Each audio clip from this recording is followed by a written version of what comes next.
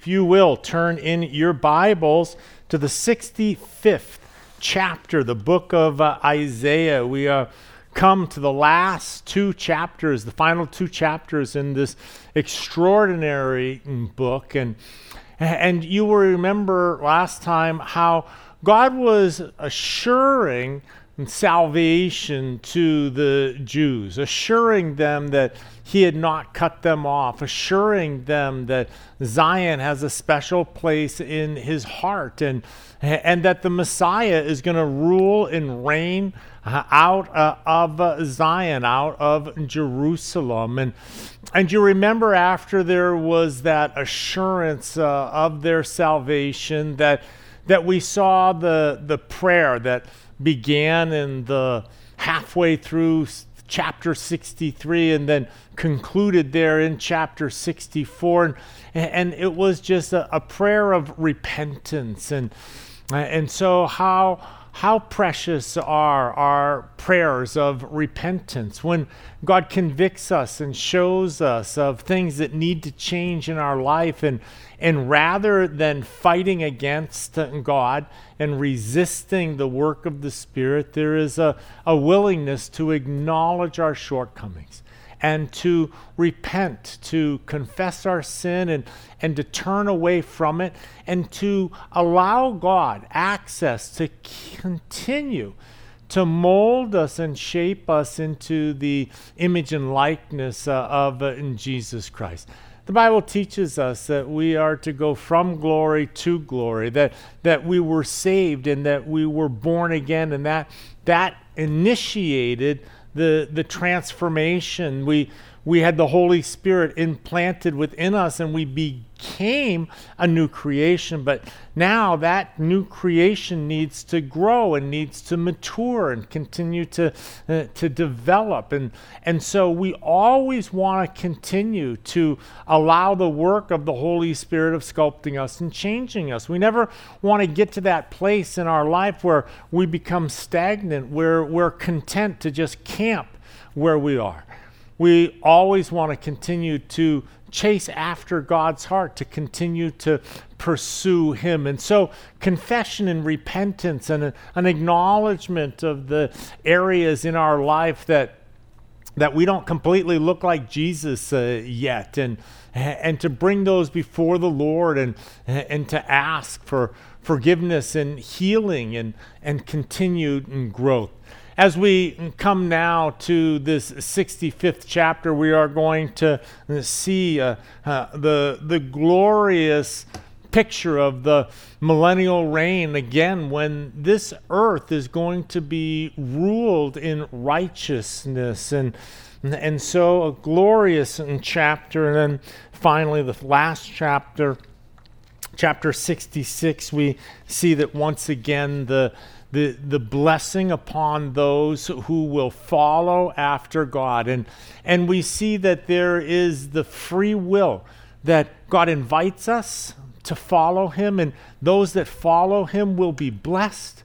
And those who choose to not follow him, we see that their lives are going to be miserable. The purpose of your life was to be connected to God and to share the love of God, not only on this earth, but also eternally. And to miss the love of God here upon this earth, we see that is not going to bring fulfillment. It is going to bring judgment. And then ultimately, after we end our days here upon the face of the earth, then we will experience the final judgment of God upon our lives. And so once again, the full disclosure of God, that he declares the blessings for obedience, and we see that he warns of the consequences of disobedience, and he puts the ball into our court. He puts the ball into our court. And so we want to continue to trust the Lord. We want to continue to be obedient to the Lord and to allow the Holy Spirit to convict us of sin and lead us and guide us into righteousness. We begin here, Isaiah chapter 65, verse 1. I was sought by those who did not ask for me. I was found by those who did not seek me.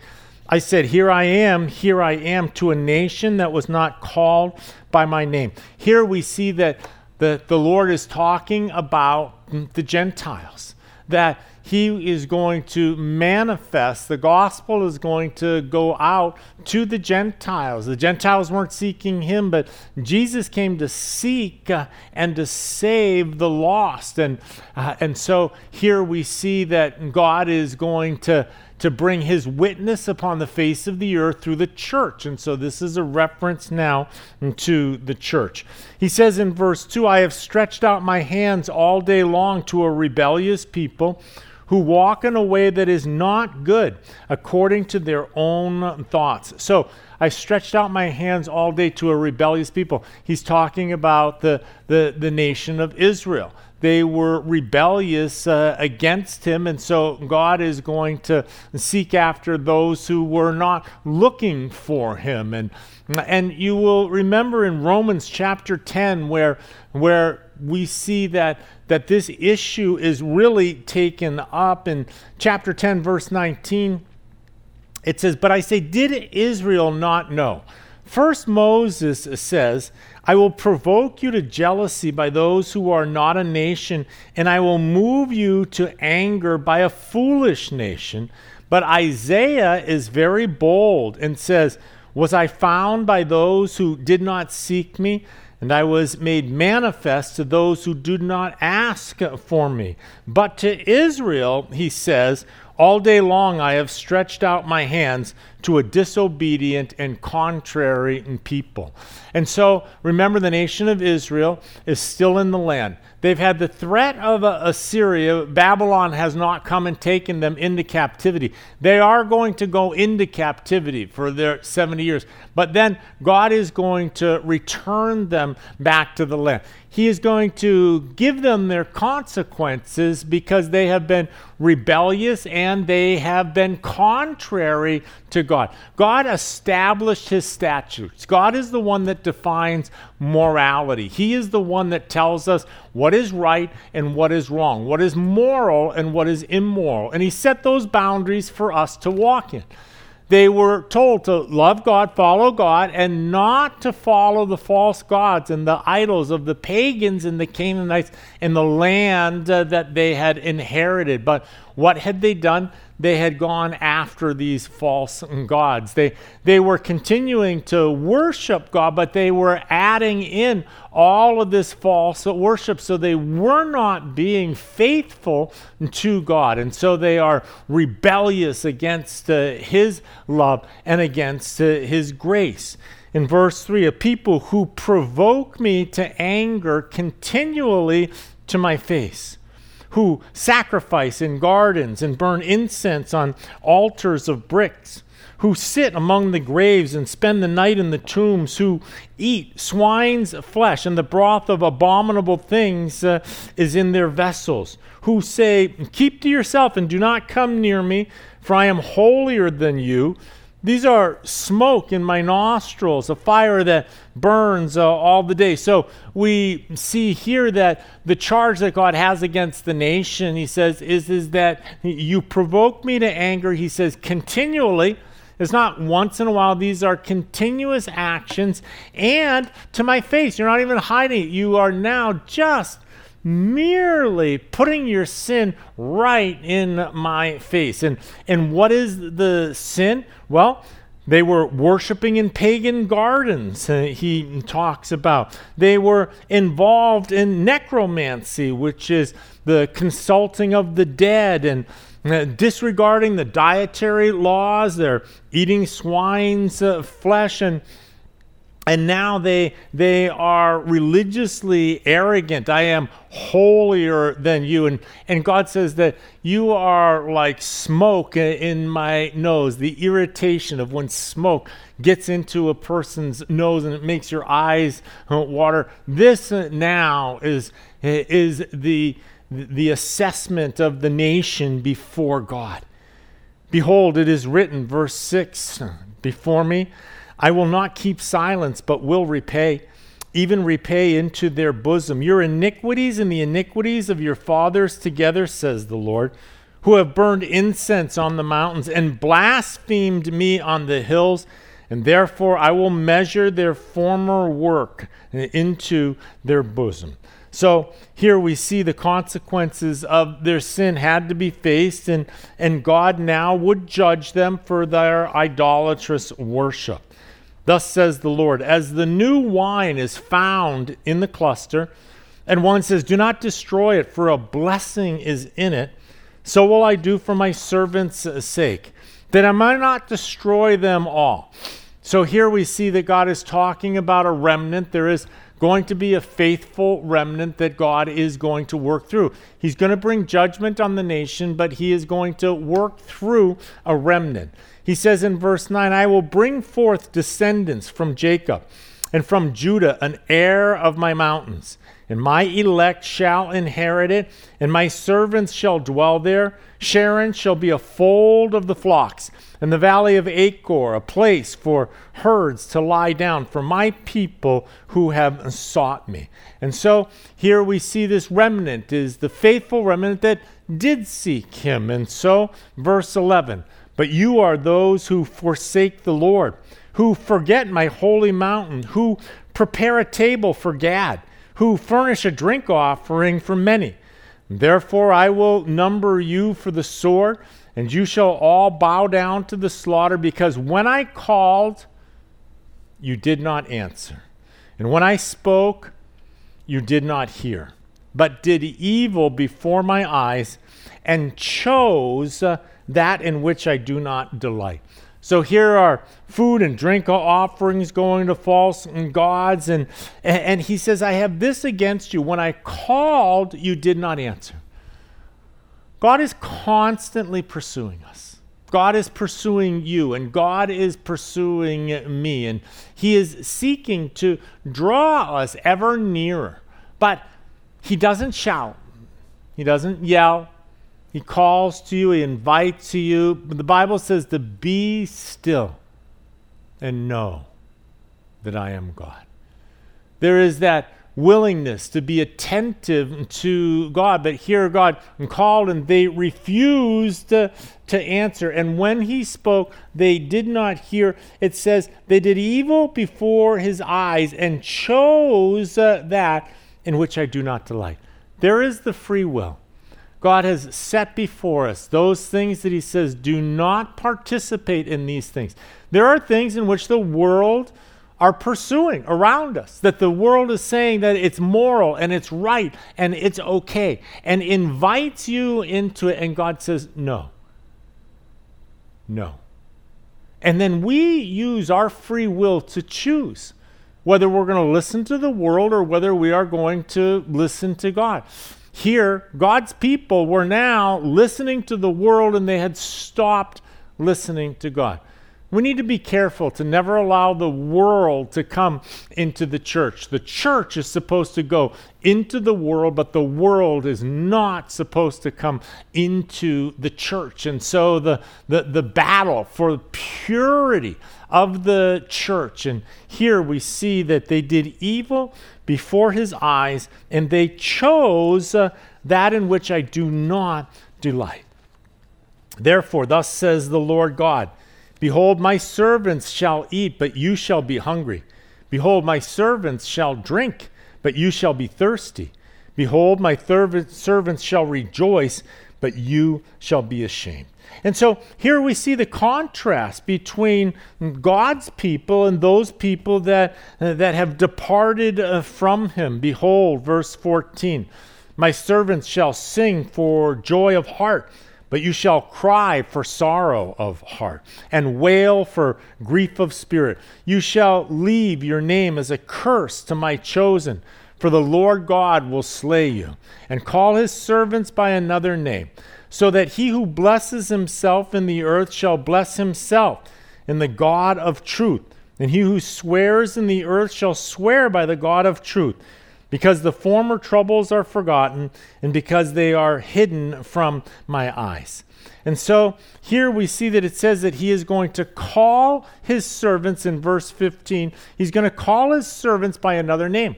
And that's exactly what has happened.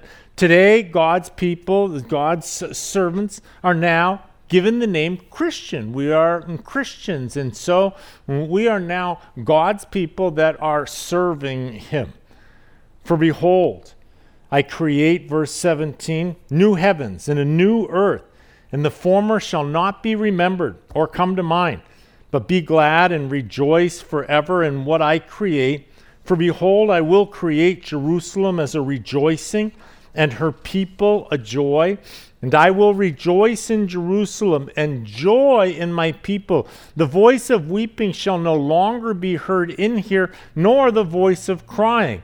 And so the former things are not going to be remembered. But it is interesting here, while God is going to pick new servants on the face of the earth, that's going to be Christians, he still is going to be worshiped in Zion. It still is going to be from Jerusalem.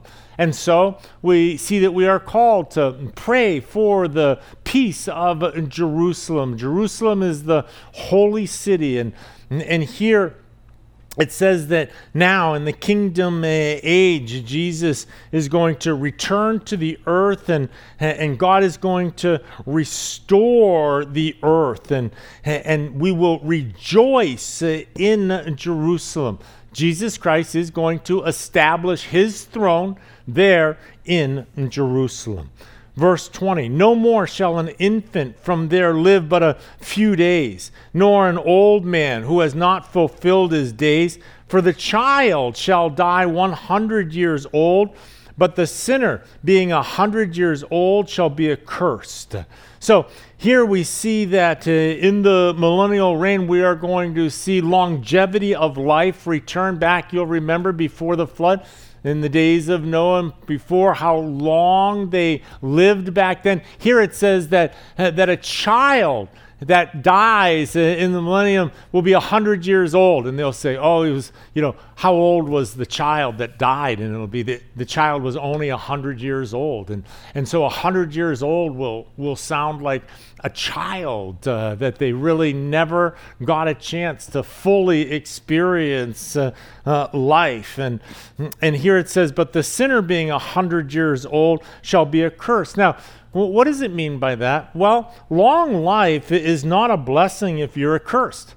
If you are miserable and your life is not working and you are looking to have relief from the consequences of your sin and the consequences of your life. And so long life is a blessing if your life is blessed of the Lord.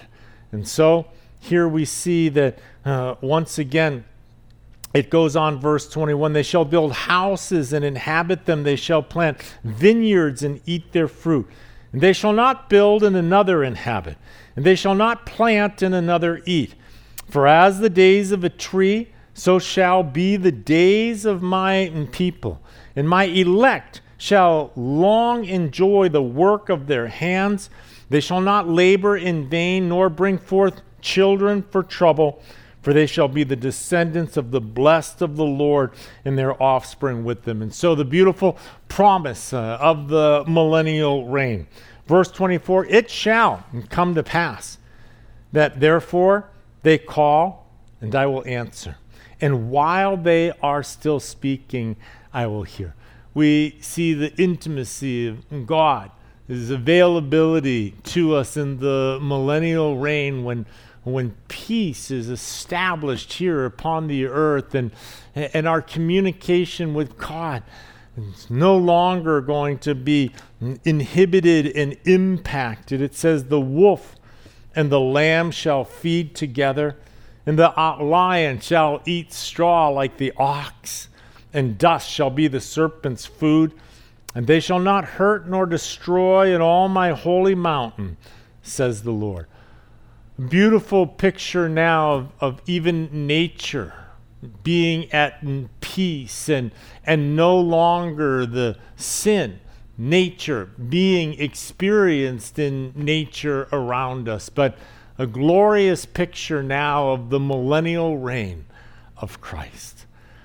Chapter 66, verse 1. Thus says the Lord, heaven is my throne, the earth is my footstool. And where is the house that you will build me, and where is the place of my rest? For all those things my hand has made, and all those things exist, says the Lord. But on this one will I look, of him who is poor, and of a contrite spirit, and who trembles at my word. Now, here we see this picture of God, this anthropomorphic picture here of God sitting on a throne there in heaven. His feet are on the earth, and the earth is his footstool. And so here we just see this glorious picture of the magnanimous nature of God.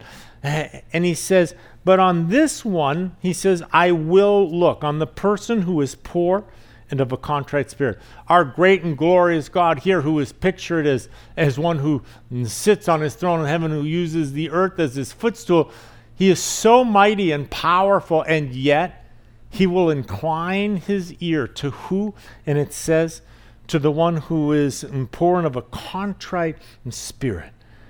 What does that mean? It means a person who is humble, a person who does not think more of himself than he ought to.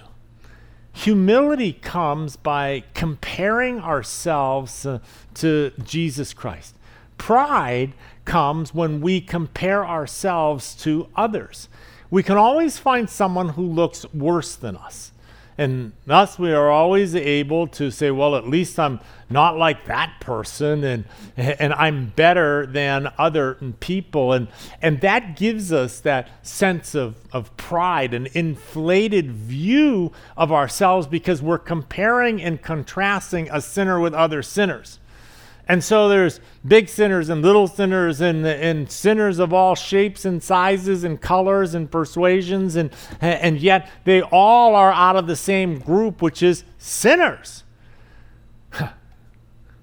All of us have fallen short of the glory of the perfection of God. And so when we measure ourselves against other sinners, we can look pretty good. But when we measure ourselves against the standard that God set, then we don't look so good. And the standard that God set is Jesus Christ.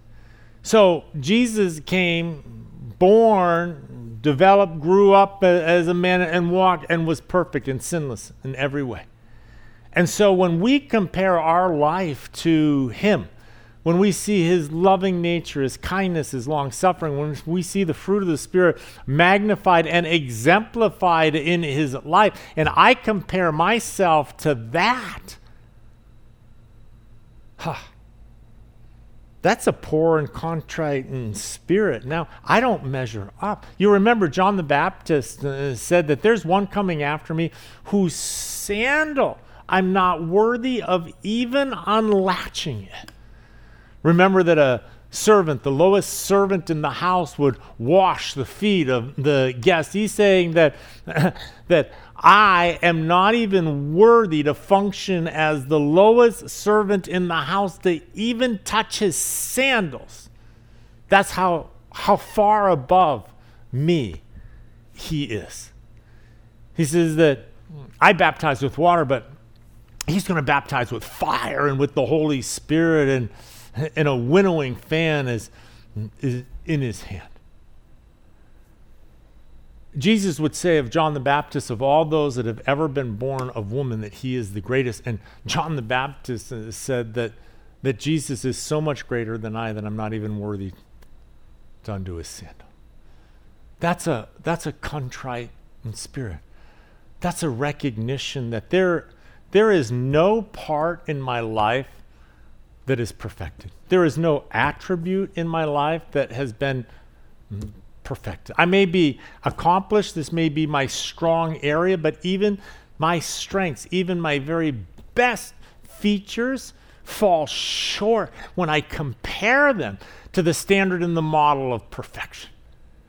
And it says that when we have a recognition and an understanding that we're a sinner saved by grace and that we approach God on the merit of his goodness, not on the merit of our goodness, and when we come in that fashion, it says here that this is the one that he will look upon. He contrasts it now in verse 3. He who kills a bull as if he slays a man, and he who sacrifices a lamb as if he breaks a dog's neck. In other words, they're doing the actions, but they're doing them without any relational meaning to God. If you come to offer a bull to God, but you're killing the bull just as if you are killing a man. If you bring a lamb to God, but you break a dog's neck, you're killing the lamb the same way that you would a dog. He who offers a grain offering as if he offers swine's blood. He who burns incense as if he blesses an idol. Just as they have chosen their own ways and their soul delights in their abominations, so will I choose their delusions and bring their fears on them, because when I called, no one answered. And when I spoke, they did not hear. But they did evil before my eyes and chose that in which I do not delight. And so once again, the judgment of God is a righteous judgment. They deserve the judgment that has come upon them. They are not innocent, but they are guilty. And so the judgment is not an injustice. It's not a judgment on the just, but it is a judgment upon the unjust. And hear the word of the Lord, you who tremble at his word. So all those who fear God and tremble at the word of God, he says, hear my words. Your brethren who hated you, who cast you out for my name's sake, said, let the Lord be glorified, that we may see your joy, but they shall be ashamed. And the sound of noise from the city, a voice from the temple, the voice of the Lord who fully repays his enemies.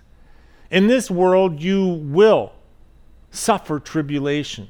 You will go through trials, but blessed are you when you suffer for the Lord's sake, for you will be vindicated, and God will fight your battles against your enemies. Before she was in labor, she gave birth. Before her pain came, she delivered a male child. Who has heard such a thing? Who has seen such things? Shall the earth be made to give birth in one day? Or shall a nation be born at once? For as soon as Zion was in labor, she gave birth to her children. And shall I bring to the time of birth and not cause delivery, says the Lord? Shall I who cause delivery shut up the womb? And says your God. And so here we talk about the fact that God is saying that he is going to rebirth the nation in a single day. In a single day. And we saw that. We saw God do that. On May 10th, 1948 is the day that God rebirthed the nation of Israel in a single day. They were not a nation before then, and then on that day, they were sanctioned and given status as a nation, allowed to return. And God has been regathering his people back to the nation of Israel. And Israel has a future, and the promises that God has given unto them are sure and steadfast. Jesus Christ is going to return. He is going to return to the Mount of Olives. He is going to rule and reign in righteousness. Jerusalem is going to be his capital city throughout the entire world. And it says here in verse 10, rejoice with Jerusalem and be glad with her, all you who love her. Rejoice for joy with her, all you who mourn for her, that you may feed and be satisfied with the consolation of her bosom, that you may drink deeply and be delighted with the abundance of her glory. Jerusalem is going to shine throughout the nations of the world. For thus says the Lord, behold, I will extend peace to her like a river, and the glory of the Gentiles like a flowing stream. The Gentile nations are going to stream in and see the glory of Jerusalem. And the glory of Jerusalem is Jesus Christ. And so here we see the glorious future. And then you shall feed. On her sides shall you be carried and be dandled on her knees. As one whom his mother comforts, so I will comfort you, and you shall be comforted in Jerusalem. So glorious promises. Now, remember, when they're taken into captivity and they go into Babylon, Jerusalem is destroyed. Their nation is destroyed. The temple is burned. And we see that the entire nation has just been ravaged here. But we see the promise that he gives that she is going to be rebuilt and she is going to be glorified. When you see this, your heart shall rejoice. And your bones shall flourish like grass. The hand of the Lord shall be known to his servants, and his indignation to his enemies. For behold, the Lord will come with fire, and with his chariots like a whirlwind, to render his anger with fury, and his rebuke with flames of fire. For by fire and by his sword the Lord will judge all flesh, and the slain of the Lord shall be many. And so we're seeing here, this is a reference to the Great Tribulation, that when the Lord returns, we are going to see the day of the Lord and the Great Tribulation upon the face of the earth. He is going to return at the end of the tribulation, the battle of Armageddon. And so here we see that the slain of the Lord, it says, will be many. Those who sanctify themselves and purify themselves to go to the gardens after an idol in the midst, eating swine's flesh, and the abomination and the mouse shall be consumed together, says the Lord. So here we see that once again there are those people that are claiming with their mouth that they are spiritual, that they love God, and yet they are doing abominable things. For I know their works and their thoughts, verse 18. And it shall be that I will gather all nations and tongues, and they shall come and see my glory. So, at the end of the tribulation, there is the judgment of the nations, where the sheep and the goats are going to be divided. The nations are going to be judged. It shall be, in verse 18, that I will gather all nations and tongues, and they shall come and see my glory. And I will set a sign among them, and those among them who escape I will send to the nations, to Tarshish and Pul and Lud, who draw the bow, and Tubal and Javan, to the coastlands afar off, who have not heard of my fame nor seen my glory, and they shall declare my glory among the Gentiles. And then they shall bring all your brethren for an offering to the Lord out of the nations, on horses and in chariots and litters, on mules and on camels, to my holy mountain Jerusalem, says the Lord. And as the children of Israel bring an offering in a clean vessel into the house of the Lord, and I will also take some of them for priests and Levites, says the Lord. And so we see the worship taking place there in Jerusalem, and they will come from the four corners of the earth.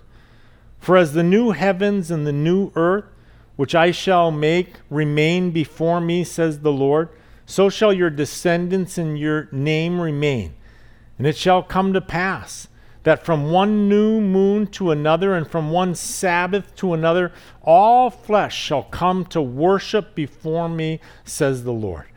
And so you remember in Revelation chapter 21, and I saw a new heaven and a new earth, For the first heaven and the first earth had passed away, and also there will be no more sea. And so the recreation now of the earth. The earth has been stained by the iniquity of sin, and so there will be the purging of the corruption of this earth, and it will just be destroyed. But a new earth is going to be created, a new heaven.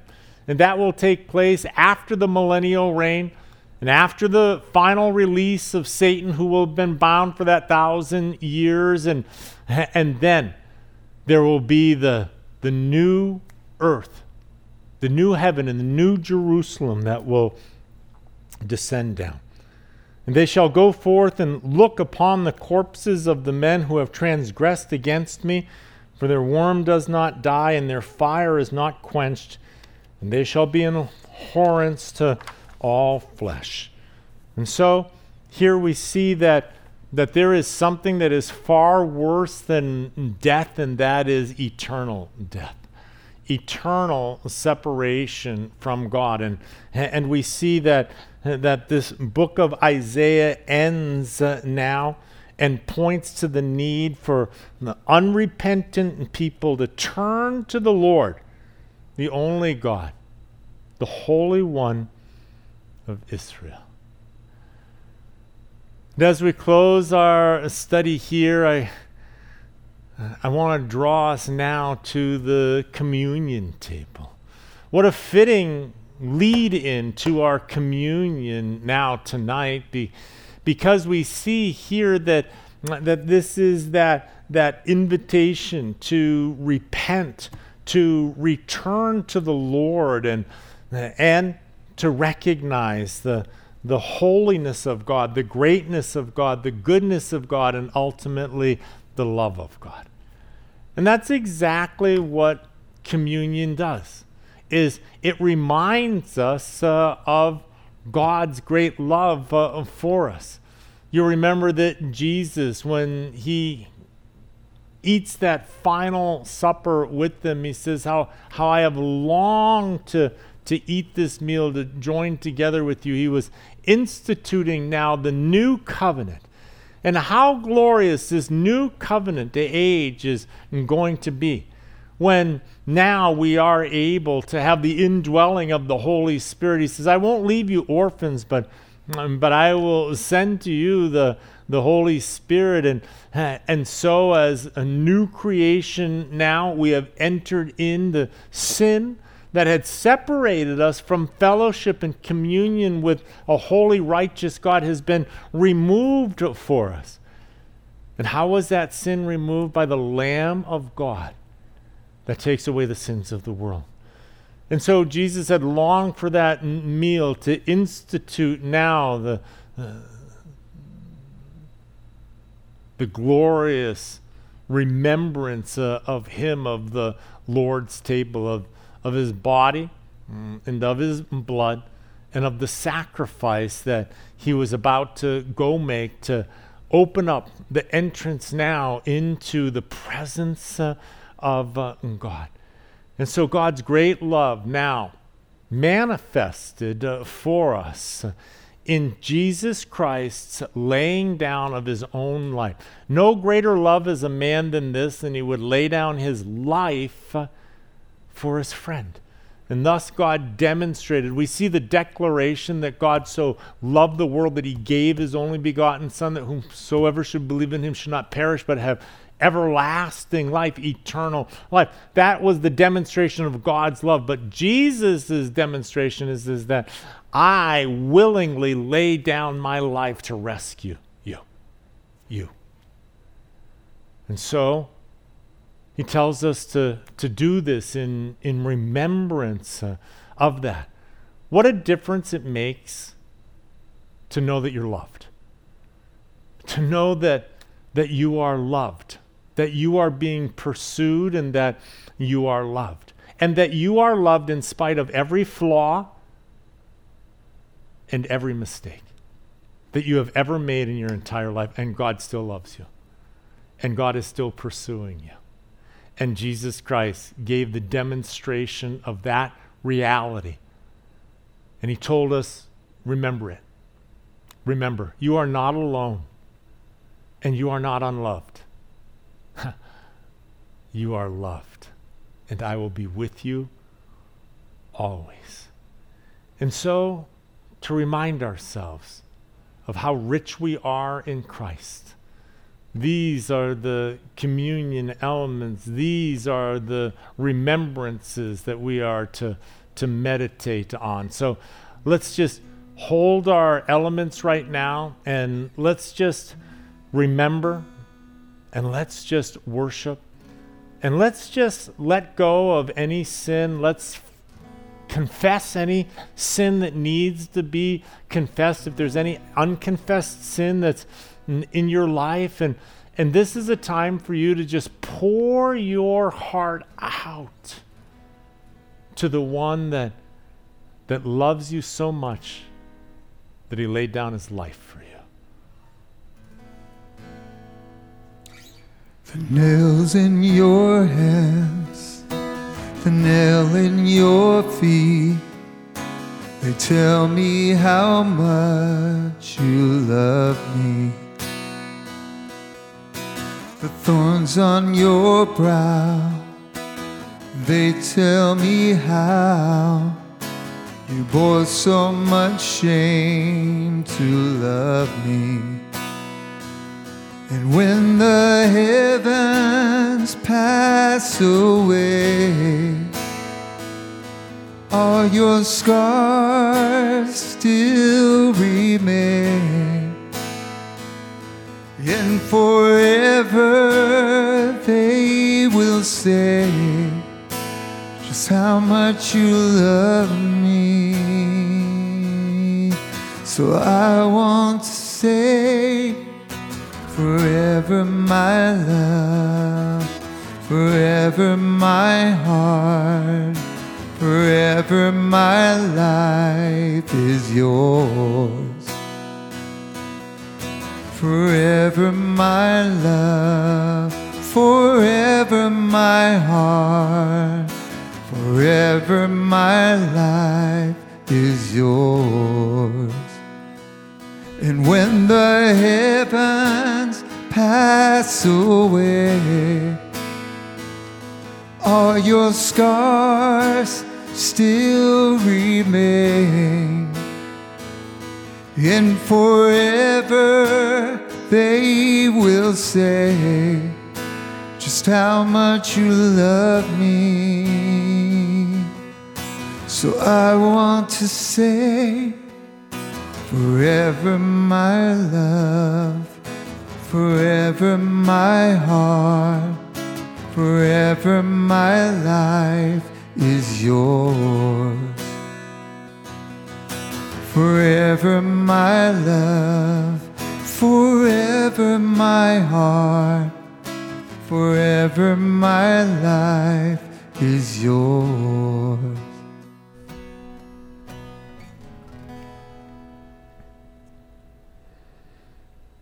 And as they were eating, Jesus took bread, blessed and broke it, and gave it to the disciples and said, "Take, eat, this is my body."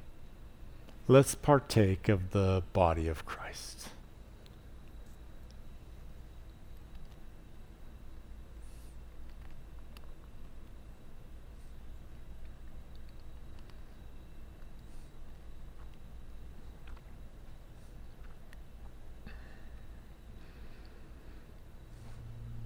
And then he took the cup and gave thanks and gave it to them, saying, "Drink from it, all of you, for this is my blood of the new covenant, which is shed for many for the remission of sins.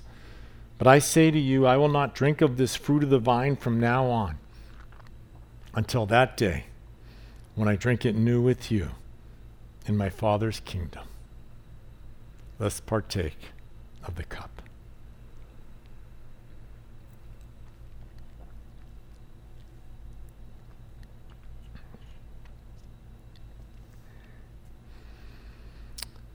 And let's pray. Father, words can't begin to express our thanksgiving for the gift that you have given to us. The gift is indescribable, eternal life, forgiveness of sins, to be connected in intimate fellowship with you for all eternity. Words fail when we see the enormity of the sacrifice, Jesus, that you were willing to lay down your life, that your body was broken and bruised for us, that your heart was broken and bruised for us. You were betrayed. You were abandoned. Your body broken. Lord, you experienced pain, both physical and emotional. And yet you continued to love. You continued to set the example that no matter how excruciating the pain was of your broken heart and your abandonment, no matter how excruciating the pain of the cross and crucifixion and death, you continued to love. And you set that example for us.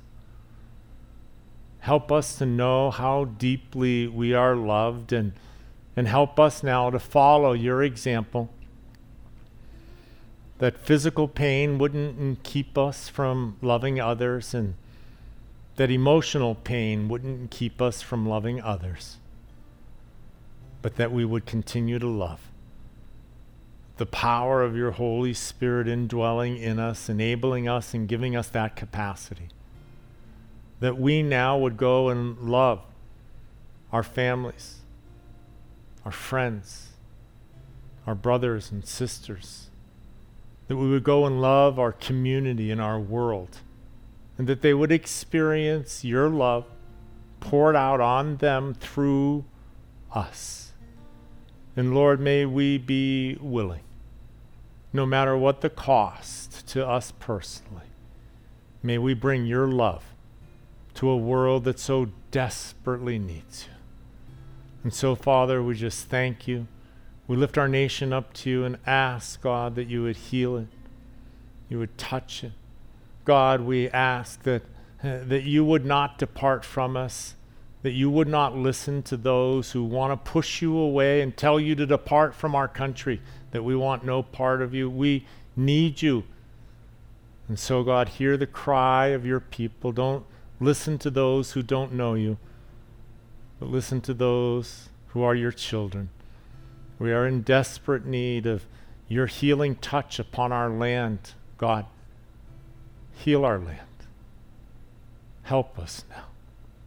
It's in Jesus' holy and precious name we pray.